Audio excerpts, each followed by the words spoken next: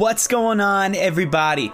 Welcome to the Oasis Podcast. Oasis is the college and young adult ministry at Park West Church in Knoxville, Tennessee. Come hang out with us if you're ever in the area on a Thursday night. We'd love to meet you face to face. If you don't already, make sure you follow us on social media at Oasis PWC to stay updated with everything going on here with the Oasis family.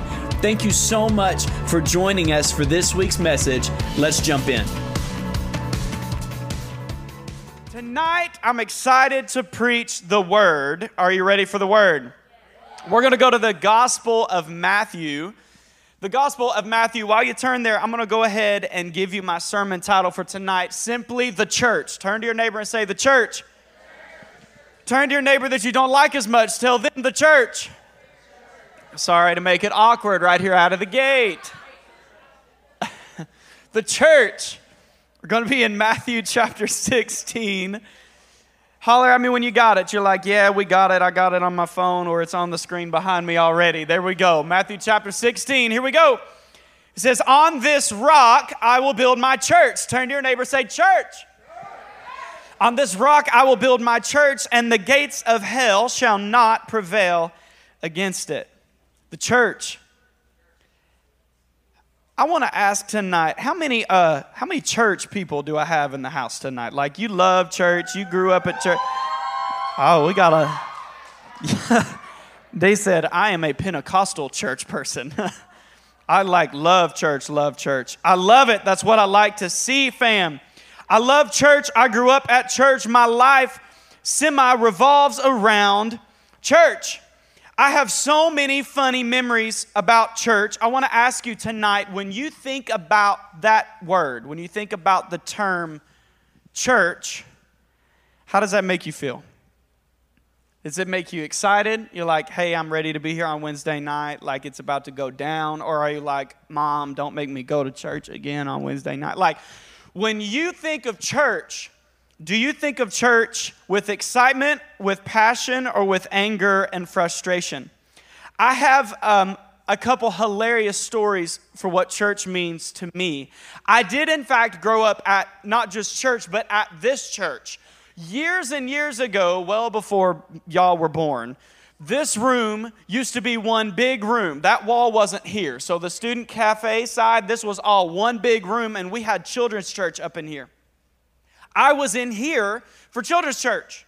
I joke that I stayed around at the church so long that they brought me on staff, because this is like home for me, right? This is where I'm at. But when I say that I grew up here, I also mean I was disciplined here. Where are my people at that you've been in trouble at the church? You ain't got to lie. Everybody already knows. Like, yeah, we saw that. See, when I grew up at the church, it was a little bit different, though, because if you did something that you shouldn't have done, you might get a whooping. That doesn't happen as much anymore. I was thinking the other day, many of y'all know Mama Kerrigan. I was thinking about Mama Kerrigan the other day. And something I was like, boy, she straightened me out. She knew. She knew if I wasn't living right, because the Holy Ghost would tell her, and she would tell me how I needed to fix the fact that I wasn't living right. But I watched people grow up. I grew up in this room. Some of the funniest memories that I have were with youth group people. I've got a small group leader in the room that is going to laugh when I tell some of these stories. We had a buddy named Cody Miller that was here at the church with me. And for whatever reason, y'all, I'm telling stories I shouldn't tell. Y'all don't tell Pastor Jeremy this, okay? Because I don't know that he knows this yet. I was a janitor here at the church, but I was young enough to still be dumb. And I'm finding you don't grow out of dumb. You just kind of like try to educate yourself beyond some of that, okay? That's part of it. But I was young enough to still make some not so great choices in my life, and I was employed by the church. And I remember there was this specific place in the building, not there anymore, sorry, you can't try it anymore. But there was a place in the building where you could like jump and kick off this wall and grab this like ledge and pull yourself up. And it was right at the time when Ninja Warrior was like really happening. And I'm not talking about American Ninja Warrior. Y'all are spoiled where you hear it in English. When we were watching it originally, it was all in Chinese. You had no idea what was happening. But you watch these people backflipping off stuff and running up the warped wall, and we had created, myself and a buddy of mine, who were both janitors here at the church, had created a quote-unquote warped wall here at the church.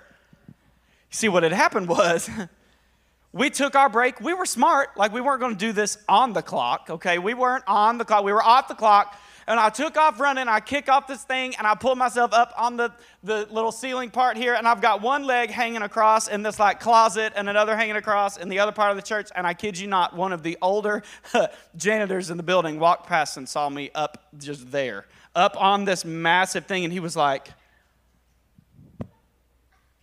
and I have wondered to this day if my father-in-law knows, because my father-in-law was the bosses of all the janitors back then when I first came on staff.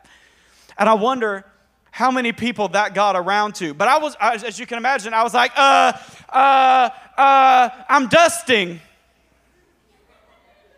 I knew you couldn't reach this corner up here, Jack. If y'all remember Jack, I was like, Jack, I'm so sorry. I knew you couldn't reach up here, so I decided to reach up here and get it. I was disciplined after that moment, as you can imagine. I remember in this room, I'm telling you, I have so many stories. I had a couple of our young guys that were wrestling here in the room, and one of them picked the other up and then tripped and went through that wall. He was halfway in the wall. As you can imagine, there was some discipline that followed that. There have been some moments in the church, turn to your neighbor, say, the church, where I had to grow up. There were also some moments that took place here in this building that were life-changing, like in a great way, not because of discipline, but because of just good things that happened. I encountered the Holy Spirit in this room. I guarantee there is snot of mine in the floor here somewhere from crazy, powerful church services when I just boo-hooed like a little 13-year-old baby, didn't know what to do with myself. But the Holy Spirit was so strong, and I had these crazy encounter moments. There was one time we were doing a youth retreat here in the room, and like happened tonight, you notice how the Holy Spirit shows up and people start praying for each other? That's how it was at this weekend retreat. I was praying for somebody down front, and dude was out. Like if you've been in Pentecostal churches for a while and you know what it means to be slain in the Spirit, that's what happened. Basically what it means is the Holy Spirit comes over you so intensely that you're like, bro, I'm laying down. Like I need to lay down for a minute. I need to chill for a second because the glory of God is just so thick. I'm praying for this boy, just praying for the Holy Ghost. And then he wasn't there anymore. And I looked down, he's laying on the floor. And the pastor's like, well, praise God. And I was like, this is a good thing. Praise God. So the Holy Spirit happened in this church. I met my wife in this church. I proposed in the gym of this church. We got married in the main sanctuary of this church. A lot of my life has revolved around church. And not just because I'm a pastor now, but because I was a part of the church family. When you hear the term church, what does that stir inside you? Because for some of us, you go to like memories like me of that time I got caught doing something I shouldn't have been doing, or that time the Holy Spirit showed up in a powerful way, or the great memories of getting married here and all the wonderful things that God has done. When you think of the church, is it a good thing or is it a bad thing? Because I would be willing to bet that for some of us, it's maybe at least indifferent. The church has been kind of misrepresented at times. And the church is messy. I heard somebody say church would be great if it wasn't for all the people. Some of y'all missed that one. The church would be great if it wasn't for all the people because people make life hard. But people are the point of the church. A group of family that can come together, that can do life together, that can experience Jesus together. You know, the first time that the word church is ever used in the Bible, can you guess who says it? Take a guess. Who do you think said church first? Jesus. It's always the right answer. Kids church, Jesus! It was Jonah. No, it was Jesus. In Matthew, check this out. It's the passage that we opened with tonight. The context of what's happening in Matthew chapter 16 is Jesus is out doing ministry. He's changing lives like he does. And when you jump into the gospel and you see all these stories, you see that happen. He rolls into a town and people want to come hear what he has to say. So he preaches the good news. He lays hands on people, they get healed, and then everybody's left going, who is this guy? Well, Jesus turns that question on the disciples. He says, who do people say that I am? You know, even now, people wonder who Jesus was. Christians believe that he is the Messiah, the one that God sent, his one and only Son, to live a sinless life, to die for us. Amen? Like this is what we believe. This is the core foundation of the gospel. But even today, and especially back then, people were like, but who is this guy? He speaks like a pastor or a prophet, but he has all this authority, and people are getting healed all over the place, and he keeps talking like he is God. Who is Jesus? So Jesus asked the disciples, who am I? Like, well, some say Elijah, some say Jeremiah, which are other prophets. But then he says Peter. How many of you know who Peter is? Peter was excitable. And we'll leave it at that. He turns to Peter and he says, who do you say that I am? And Peter, with all the confidence in the world, you are the Son of God. You are the Messiah. And Jesus sets off the bells. He's like, ding, ding, we got a winner. And then he has this beautiful conversation with Peter. And he says, Simon was originally his name. He said, Peter, which means rock. He said, on this rock, I will build my church. That's the first time that church shows up, is when a disciple said, you are the Messiah. He said, that truth right there, I'm going to build my church on that. I'm going to build everything on that church. When you think about the church, how does that make you feel? Turn to Proverbs chapter 31.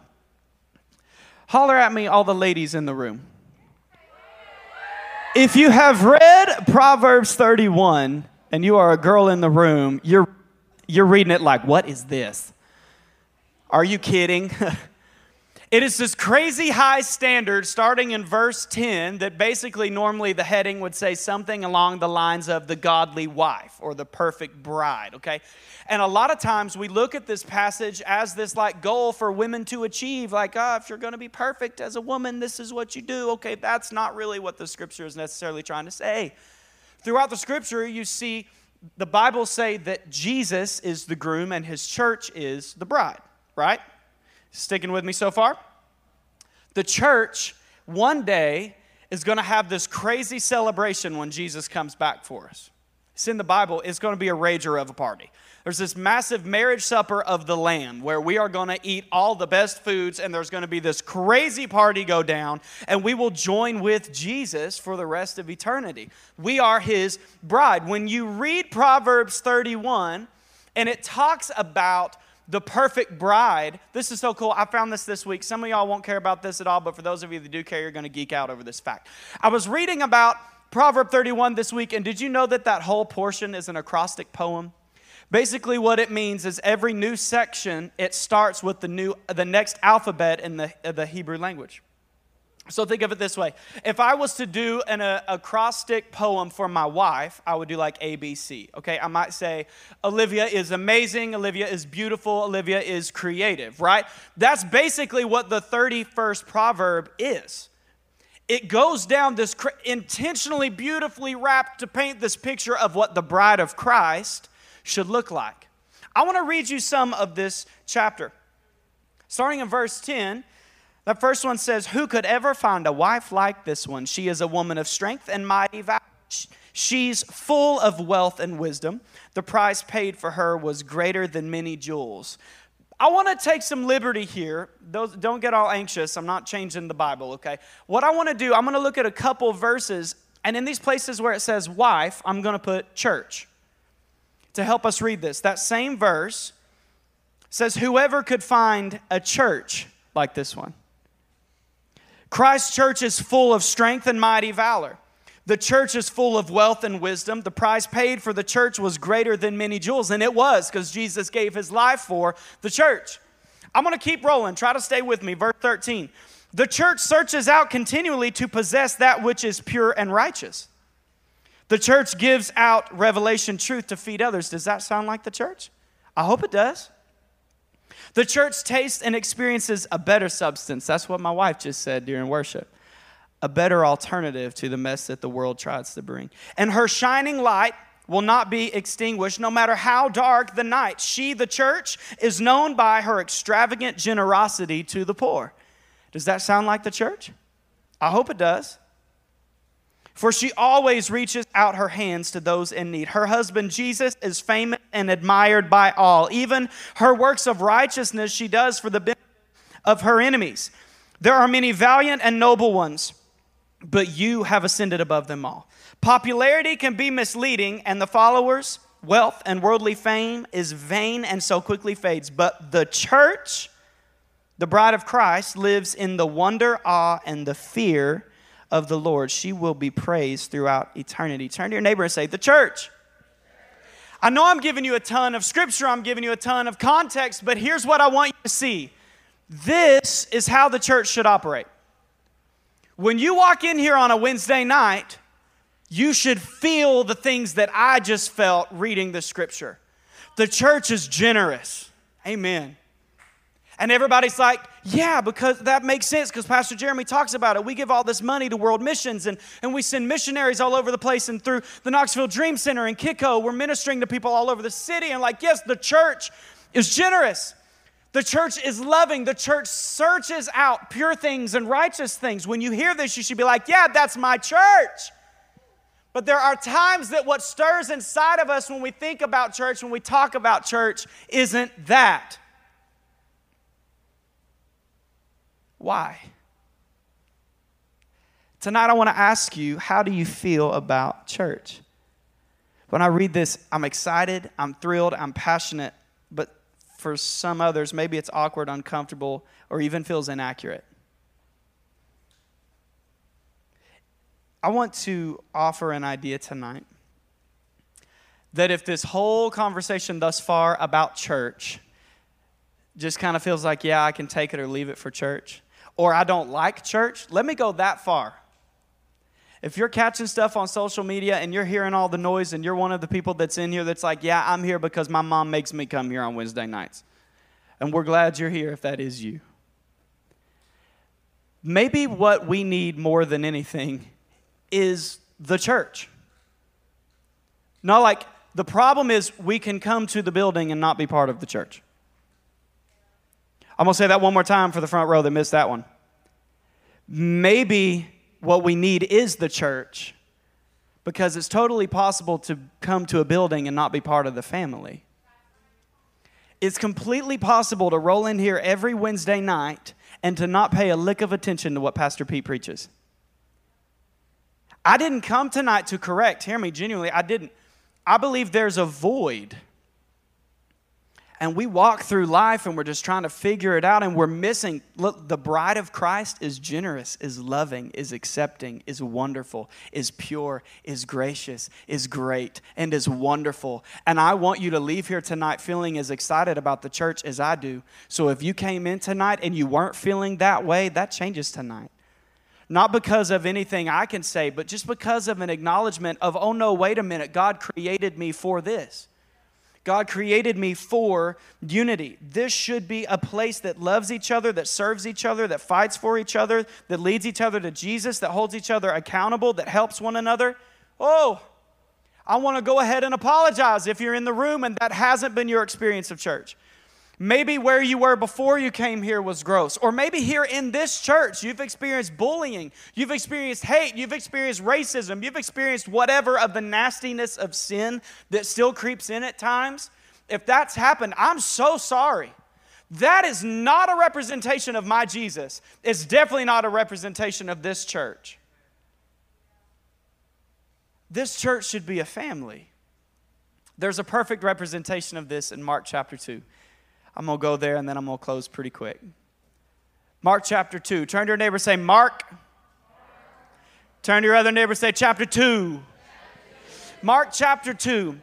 Jesus enters the city of Capernaum. He goes into this building to preach. And at this point, the world has heard about this Jesus. So people are showing up from all over the place. So much so that the Bible says you couldn't even hardly get to the building. They've crammed this place full of people, and then outside it, it's crammed with people trying to get around to the window to hear what Jesus is saying and to hear what's happening. Somehow, the Bible says that these guys managed to get their friend up to the roof of this building. There's these handful of friends that have this buddy that's paralyzed. They decide, we've got to get him to Jesus. It makes perfect sense. I hope that when you go to school, when you do life, and you're finding these friends, you're like, man, their family is struggling right now. They are so sad right now. They are so addicted right now. They are so whatever. I hope that what comes to your mind is, man, I got to get them to Jesus. Because if your version of Jesus is my version of Jesus, when you get a hold of him, things really change. And that's why it's possible to be here on a Wednesday and to not really be here on a Wednesday. But the reason my wife can hoop and holler like that during worship is because she knows what it means to be filled with the Holy Spirit and how much that changes in your life. So they get this guy to the roof of the building, they cut a hole in the ceiling, and they drop him Mission Impossible style straight through the roof. Can't you just hear the music? Like, dun, dun, dun, dun, dun, dun, dun, dun, dun. Anyway, that's how I picture it anyway. So they drop him down and I don't want you to miss this because this is so crazy. They drop the paralyzed man down into the living room where Jesus is teaching, and I wish I could have just been in the room, right? You're watching this like you're watching Jesus, watching them, watching Jesus, and he's lowering and the Mission Impossible theme is playing, and you're like, what is he gonna do? And then Jesus says to this man, son, your sins are forgiven. When Jesus saw their faith, he said to the paralyzed man, son, your sins are forgiven. What? Thanks, but I can't walk. No, let's be real about it. They loved this guy so much that they took him to the roof of the building that they couldn't even get inside to hear Jesus. They drop him down, and Jesus first and foremost says to him, son. He's more interested in your identity than your issue. He says, son, and I can't imagine, like, still, you know, he doesn't fully understand the weight of him calling him son. But he says, son, your sins are forgiven. They brought this guy in for healing, and Jesus gave him salvation. When you roll into school, it doesn't feel like you've got that buddy that you already know the buddy that I'm talking about. Because he may be the craziest one at the school, but he's your buddy. Everybody's got one of those. You're like, man, but I know that he does X, Y, and Z.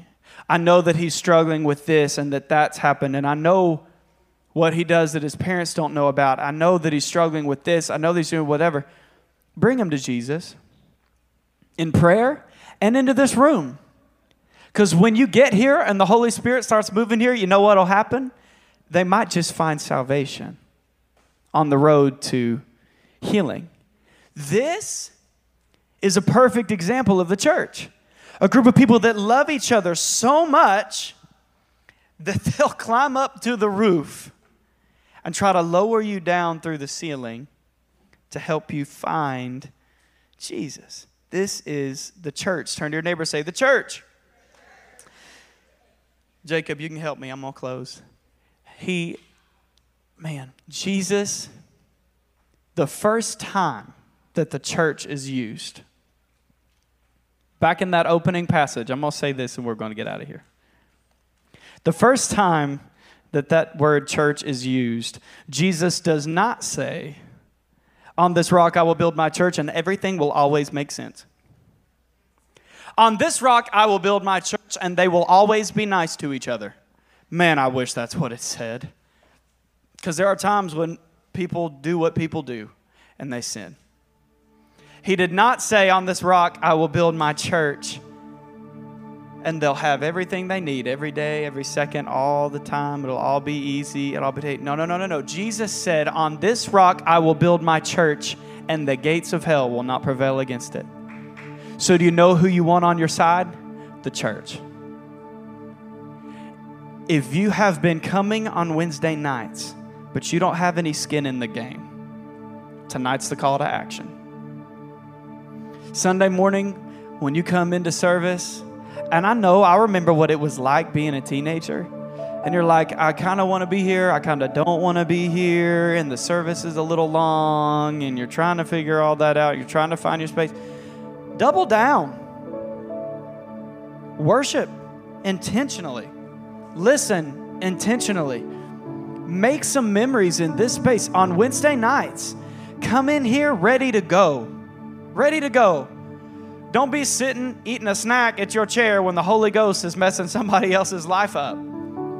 Because somebody around here needs you to be involved. So to the indifferent one in the room, like, yeah, I like the church, I like things, I like whatever, I'm good to be here. There may be somebody else in this room that could use a friend that could lower them through the roof.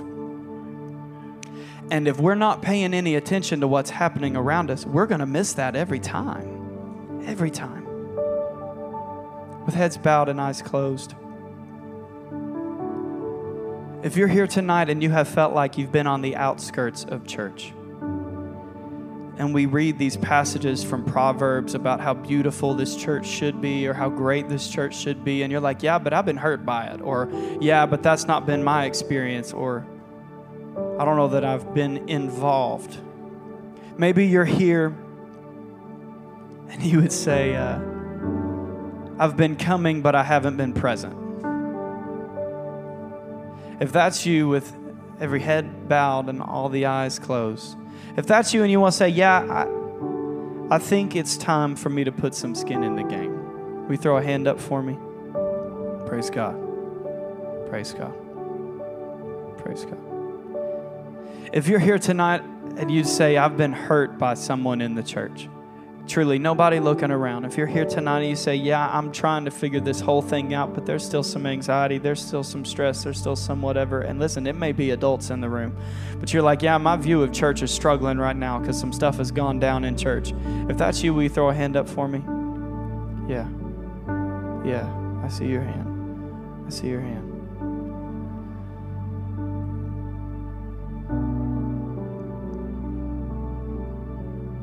God, we want to love the church the way that you love the church. And I wish that I could take some of these students and let them see through my eyes. For the crazy moments that have happened in this room and the wonderful things that the church has been a part of in my life. God, for the 1 or 2 or 3 or 4 or 5 that's in here that is struggling with their view of the church, I ask for grace right now. And I ask that you will give them the courage to double down. To say, yeah, okay, you know what? Things have been hard. I want to be involved. I want to be a part of making things better. So I'm going to worship on purpose. I'm going to listen intentionally. I'm going to be engaged. I'm going to be involved. And Lord, for every student in the room,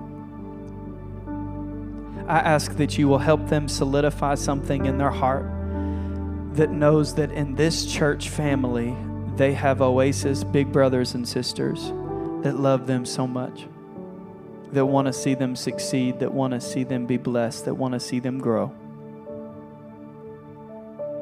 We love you, Lord, and we thank you. We pray all these things in your precious name, Jesus. And everybody said, amen and amen.